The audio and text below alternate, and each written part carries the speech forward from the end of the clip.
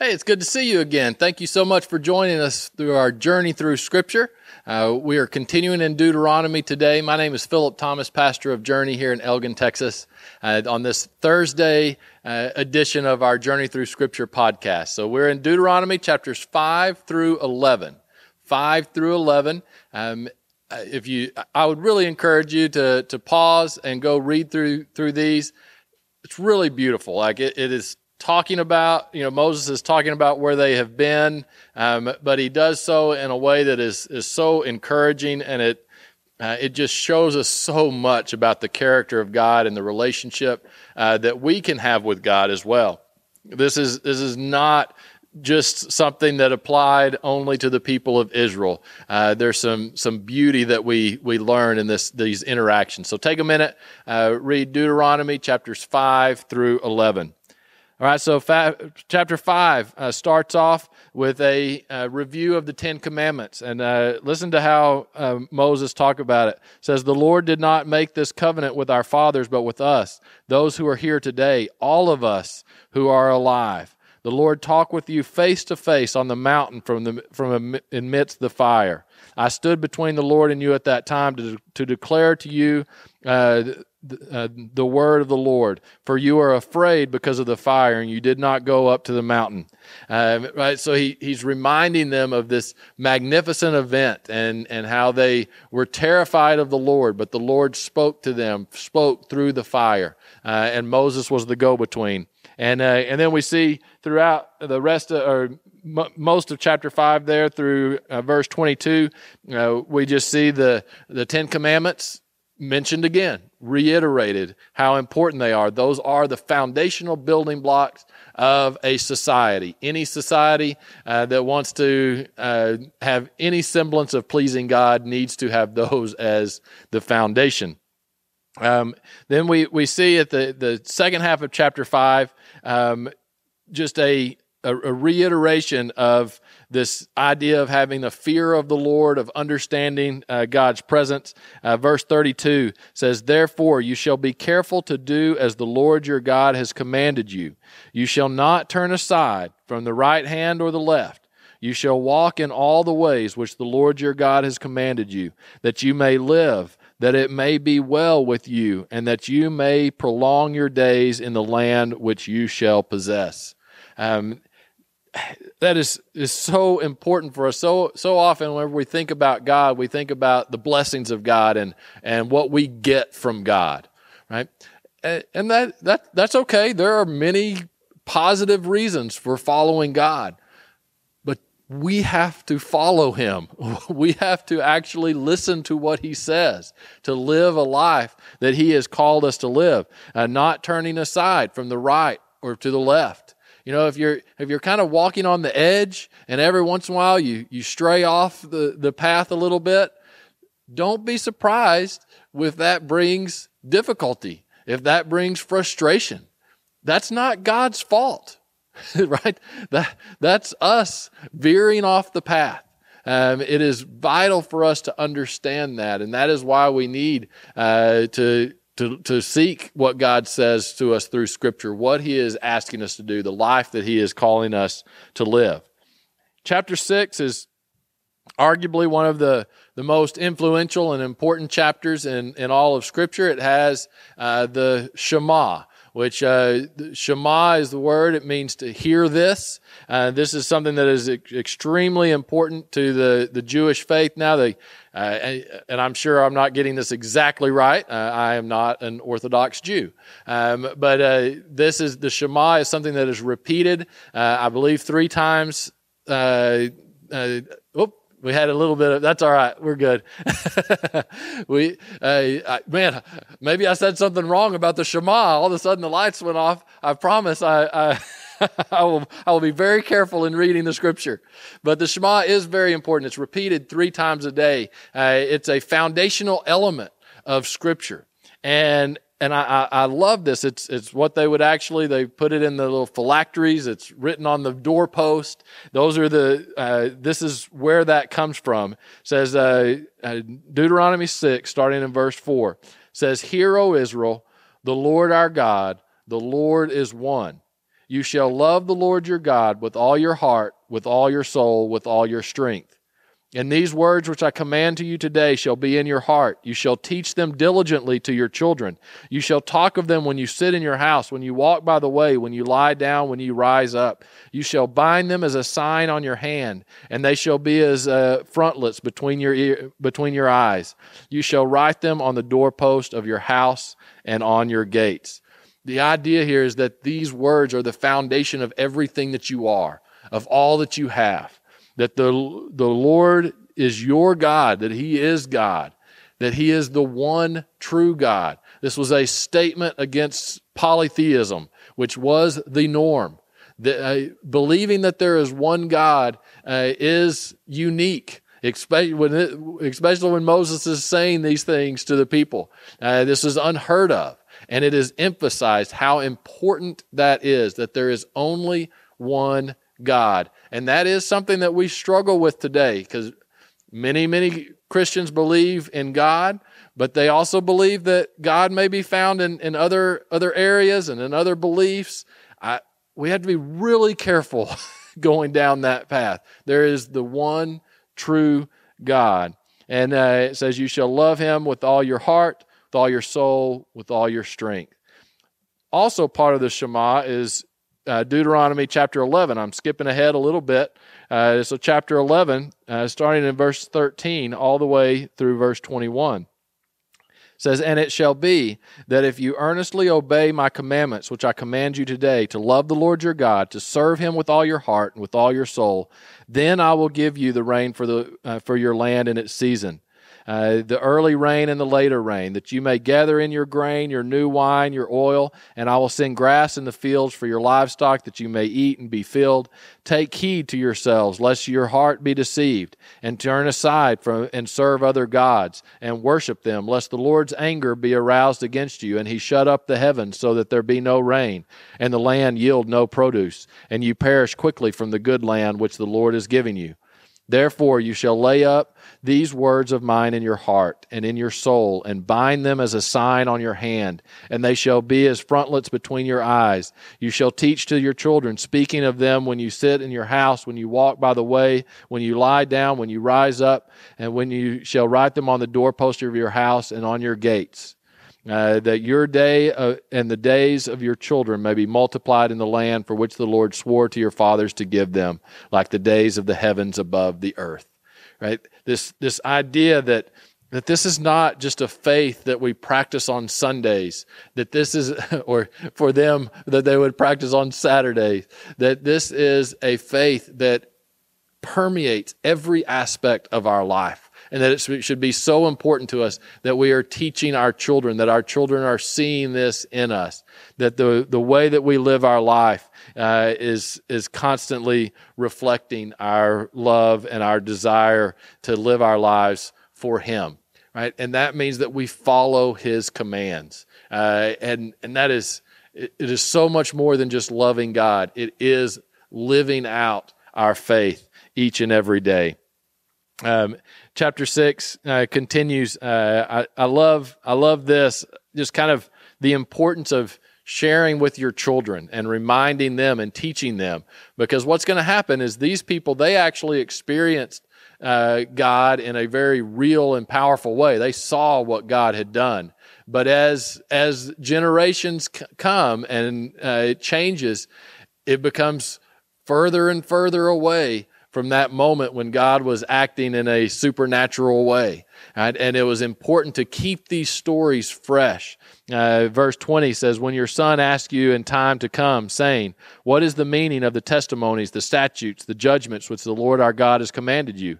Then you shall say, we were slaves in Pharaoh in Egypt, and the Lord brought us out of Egypt with a mighty hand. The Lord showed signs and wonders before our eyes, great and severe, against Egypt, Pharaoh and all his household. Then He brought us out from there, that He might bring us in to give us the land which He swore to our fathers. And the Lord commanded us to observe all these statutes, to fear the Lord our God, for our good always, that He might preserve us alive as it is this day. Then it will be righteousness for us if we are careful to observe all these commandments before the Lord our God as he has commanded us. I love it. It says, and the Lord commanded us to observe these statutes, to fear the Lord our God for our good always. We a lot of times don't associate fear of the Lord as something good. We don't associate fear necessarily with good, but fear of the Lord is for our good, because it should motivate us to live according to his word. And that is where we find righteousness. That is where we find the blessings that God desires for us in our life. It does matter how you live your life in response to your trust and your belief in God. And that is something we need to be passing down to our children, but it has to start with you, right? It has to be within you first. Then in chapter 7, he talks about this group being a chosen people. Well, and you can easily kind of get the big head, if you will, say, well, we're God's chosen people, therefore we're better than you. Well, Moses makes that abundantly clear that is not the case. In verse 7 of chapter 7, it says, the Lord did not set his love on you, nor choose you, because you were more in number than any other people. Right? So that was a sign of strength in that day. God didn't pick them because of that. It says, for you were the least of all people. Right? They were slaves. But because the Lord loves you, and because he would keep the oath which he swore to your fathers, the Lord has brought you out with a mighty hand and redeemed you from the house of bondage, from the hand of Pharaoh, king of Egypt. The Lord did not choose this group of people. He did not call Abraham because of how powerful or even worthy this group of people was. Right? And in fact, it says they were the least of all people. That is a little bit of the character of God. And it's easy for us to feel small. In fact, one of the things that we struggle with as a society today is people struggle finding their identity, finding their purpose, finding their importance in life. Well, your importance, your purpose is found in God. God is not, he doesn't care where you are, what your station is, where you grew up, where you were born, what race you are, how big your bank account is, right? That is not why God chooses you and is calling you into a relationship with him. He is calling you into a relationship because he loves you. Right? That is his character. He created you to be in a relationship with him. And it doesn't matter where you are or who you are, what you have done. He is still calling out for you to be in a relationship with him. Continues on, it talks about the blessings that we find in being obedient. And how that can help us overcome fear. Verse 17, as they're going to know that they're going to be engaging in conflict, says, if you should say in your heart, these nations are greater than I, how can I dispossess them? You shall not be afraid of them, but you shall remember well what the Lord your God did to Pharaoh and to all of Egypt. Right? So remembering the truth about who God is, that helps us overcome fear. It says, you shall not be terrified of them, for the Lord your God, the great and awesome God, is among you, and the Lord your God will drive out those nations before you little by little. You will be unable to destroy them all at once. Man, there's some very important wisdom there, right? As we are fighting our battles in life, as we are up against the things that we fear, that God will help us overcome them. But many times it's little by little, day by day, moving forward slowly each and every day, overcoming the challenges that we face in life. So often we want God just to wipe it out, to move and to get rid of whatever it is that is causing us fear, whether it's our anxiety or our anger or our bitterness or our financial situations or whatever that may be. Many times God helps us little by little, right? That we start changing the direction that we're going, that we start attacking the problems one step at a time. There's so much wisdom there. chapter 8, I love this passage. Remembering, he talks about remembering God, about remembering their wandering in the desert. It says, so he humbled you and allowed you to hunger and fed you with manna, which you did not know, nor did your fathers know, that he might make you know that man shall not live by bread alone, but man lives by every word that proceeds from the mouth of the Lord. Right? That God was teaching them even in those moments of their hunger. God did feed them. He did provide them. But he did it in a way where they would know that that's not all you need to live. You need me to live. That it is not on bread alone, but by the words that come from the mouth of the Lord. That is what gives us true life. That is how we truly live in the world today. In chapter 9, I thought this is an interesting one. It remembers and kind of reviews, if you will, the rebellions and reminds the people of Israel, y'all haven't been the greatest. Y'all have had lots of problems. And verse 4 of chapter 9 says, do not think in your heart after the Lord your God has cast them out before you. Talking about the people, the people groups that they are going to have to engage as they take the promised land. Says, because of my righteousness, I'm going to start over. That after the Lord your God has cast them out before you, saying, because of my righteousness, the Lord has brought me in to possess this land. But it is because of the wickedness of these nations that the Lord is driving them out before you. It is not because of your righteousness or the uprightness of your heart that you go in to possess their land, but because of the wickedness of these nations that the Lord your God drives them out from before you, and that he may fulfill the word which the Lord swore to your fathers Abraham, Isaac, and Jacob. Therefore understand that the Lord your God is not giving you this good land to possess because of your righteousness, for you are a stiff-necked people.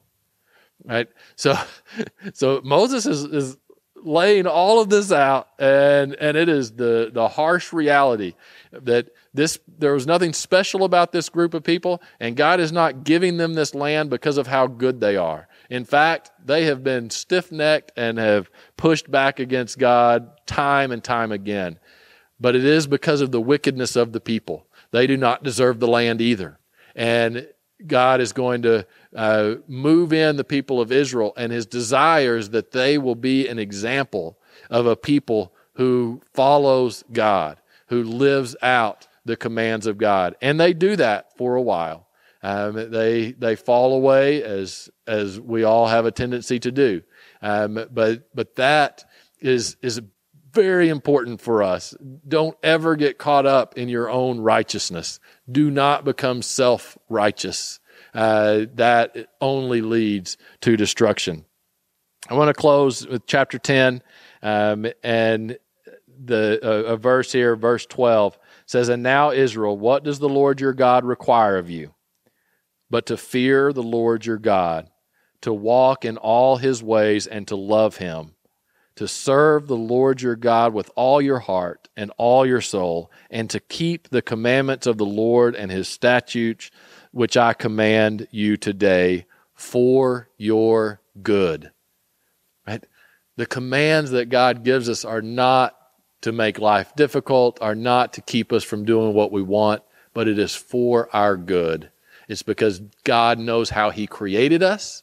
He knows how we need to live in order to experience the fullness of life. And that is walking humbly with him, fearing the Lord, and investing every aspect of who we are into our relationship with him. I hope that you have a wonderful weekend. Enjoy the weekend, and go ahead and read Deuteronomy chapters probably 12 through 17 or so. May adjust that a little bit, but you'll be safe if you read 12 through 17 at least, and we'll see you with our next episode on Tuesday. Have a great weekend.